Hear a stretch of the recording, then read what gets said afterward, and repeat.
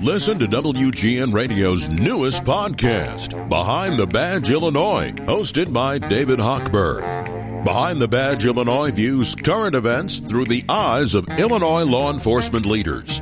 Tune in. Visit WGNRadio.com/Behind the Badge.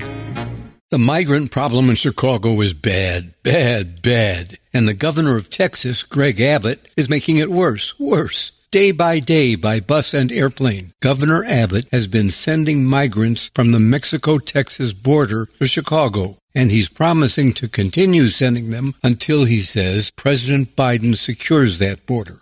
Joe Biden is a moderate Democrat. Greg Abbott is a conservative Republican, and as the Nobel laureate Rudyard Kipling wrote, never the twain shall meet.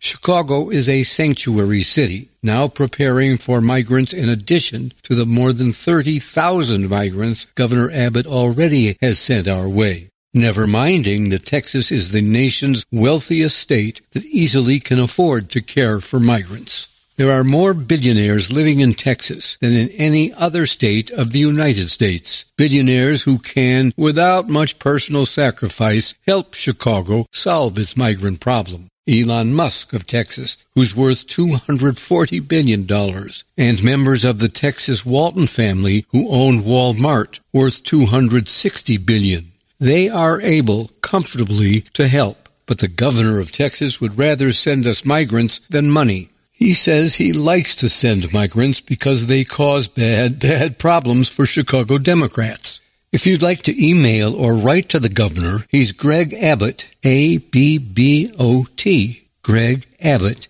In my opinion, a bad guy.